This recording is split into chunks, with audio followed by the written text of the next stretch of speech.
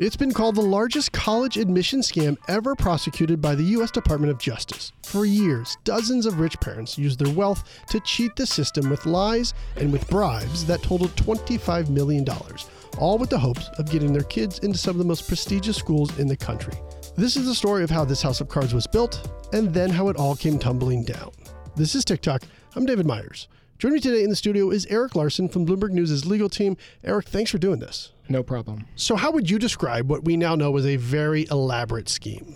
It was a national conspiracy involving dozens of wealthy parents, their children, corrupt test administrators, and some corrupt officials allegedly working together for years to get their kids into college.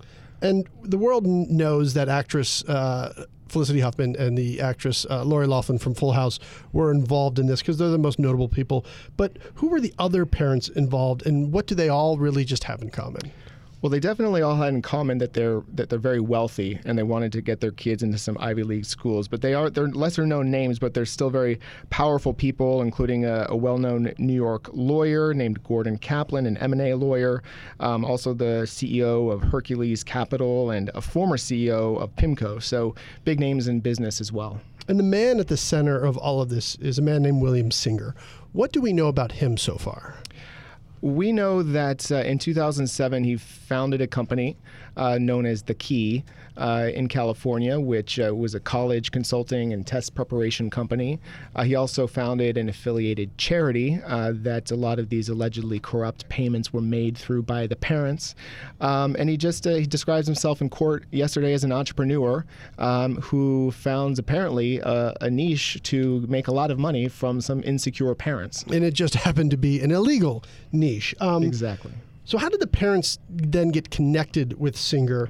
And when they did they know that what they were getting into was an illegal act?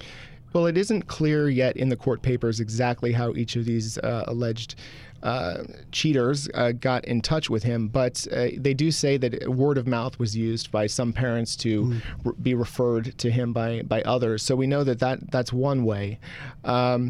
And in one case, some of the parents used him multiple times for all of their children. And this goes back to 2011. And one of those people involved allegedly is, you brought him up already, is Gordon Kaplan, a top lawyer here in New York City. When he got in touch with Singer and these two went to work, what was the plan for Kaplan's daughter, and what did Singer then do? Well, he laid out the two main options for Kaplan, telling him that he could use one of two different schemes. One was just to cheat on the tests to get a good score so that the school of their choice would want her to come in. The other was to use a fake athletic scheme where they made the students appear to be really great athletes who the schools would then want. So if he chose the option, which he did, about choosing for his daughter to cheat on the tests, which did his daughter even know about? It's unclear exactly what she knew, but he definitely is accused of knowing that what they were doing was illegal. And he was told that it would cost him $75,000 to get the scores that they wanted. And that involved pretending, essentially, having his daughter pretend that she had a learning disability. That's really what was at the center of this part of the scheme, was that all of these students needed to pretend to have a learning disability so that the ACT would allow them to take this test later on, and that they could take it over a period of a few days and also have individualized help during the test. That was the key. And that's how they cheated without even the daughter's knowledge, possibly. Well, in order to be stupid, as he's caught on a wiretapped phone call saying, you would seemingly have to instruct the kids to some extent in order to try to get this extension that they needed. What's less clear is what the students knew when they were actually taking the test in this corrupt environment with a proctor who was being paid a bribe to cheat. In some cases, the students were given help during the test. And in other cases, the proctor just fixed all their answers after the fact. Who we then found out from the court documents was Singer's proctor. Exactly. He had more than one individuals who would fly across the country from Florida, often to California or to Houston, where he had control over two specific facilities where these ACT tests were facilitated. And because, again, as I said, they had this special waiver because of their so-called learning disabilities, they could take it one-on-one with this corrupt proctor and get the scores that they desired. And they would set the score in advance. As you mentioned, it just wasn't grades that they were cheating with, Eric. It was also athletics, and that's where the PIMCO former CEO that you brought up, Pacific Investment Management Company, and his plot with Singer. What did these two allegedly conspire to do? Well, Hodge wanted to get his son in through the athletic side, like you said, but the only problem was that he didn't actually play football. So he ended up paying almost $500,000 as part of this scheme, which it just involved them using essentially a photo of his brother appearing to play football, and the family just saying, oh, they look alike, they won't notice, trying to trick the college into thinking that he was actually a top athlete. And so some of these students were portraying themselves as athletes, doctoring pictures in some cases, sharing false pictures in some cases. And then the school would go along with this. And that's why people from the University of Southern California, they have been fired. People at Georgetown, I believe it was the PIMCO former CEO's daughter who got on the tennis team there, but yes, never played tennis there?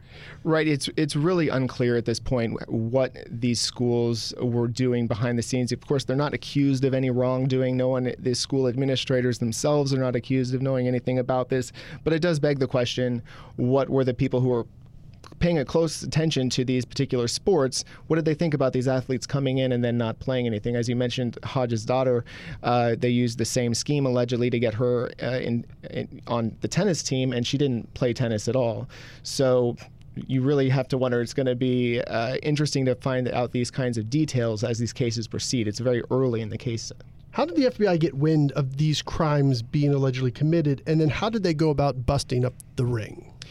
Well, we don't know the exact details about how the authorities found out about this. All that they've said so far in their comments in court yesterday were that they were investigating a completely different scheme, and while following or listening in on one of the defendants in that case, found out about this. And they eventually got a court to approve a wiretap of Singer's phone. And that was crucial because, as you see in all these court documents yesterday, all these conversations between these parents and Mr. Singer are fairly damning. And at some point, they must have presented this information to Singer and convinced him to cooperate. So he went ahead, agreed to plead guilty, agreed to cooperate in trapping all these other defendants. And then, oddly enough, at some point in that process, he actually tried to tip off some of the parents about what was going on, and the authorities found out about that, charged him with obstruction of justice. He pleaded guilty to that as well, and then continued cooperating. I know we're still learning more and more details about this, and I know just today more people turned themselves in. But when we get to the point of a trial being held for these people, what type of jail time or what type of punishment could they possibly be facing? It is not really clear at this point, but because there are so many different defendants, and a lot of times with some of the charges here, like wire fraud or mail fraud, those types of charges, people sometimes are just in jail for a few years, but depending on their level of involvement and how much money might have been involved, and some of these parents did pay a lot more money than others. But I would anticipate there'd be a range of sentences if it does go to trial. It could range even from a matter of months to several years. For Singer, given that he's cooperating, he's still going to face significant jail time. And one thing that you can bet all of these defense lawyers are telling their clients right now is that there could be a better sentence for them if they agree to plead guilty and cooperate themselves. Clearly, this is far from over, but also when you look into it, it's only 30-some parents, a couple dozen students at most. So it's a very small portion of the overall student population of universities. So I guess my question is how in this case, are they going to prevent what I imagine is happening in a much larger scale across the country in these legal matters? Right. One does have to wonder how many of these types of schemes are going on. It's possible that they uncovered the one, but that seems kind of unlikely. But in terms of a deterrent or preventing this from happening, again, I guess just the charges themselves and the fact that this case has been filed, I would imagine would deter a lot of people from engaging in this type of behavior going forward. And you would also expect that some universities are going to be paying much closer attention to their employees who are involved in these admissions process, and especially with the sports aspect. That could end up deterring a lot of people, but it's fair to assume that a lot of people are wondering how rampant this is, what could be thousands of students, or it could be just a few. Yeah. Eric, thank you so much. No problem. Thank you. Make sure to follow Eric on Twitter. You can find him at Larson. That's a TikTok for today. Thanks for listening, and please head on over to iTunes and let us know what you think. I'm David Myers. You can follow me on Twitter at David F. Myers, and you can get all your updates 24/7 at TikTok.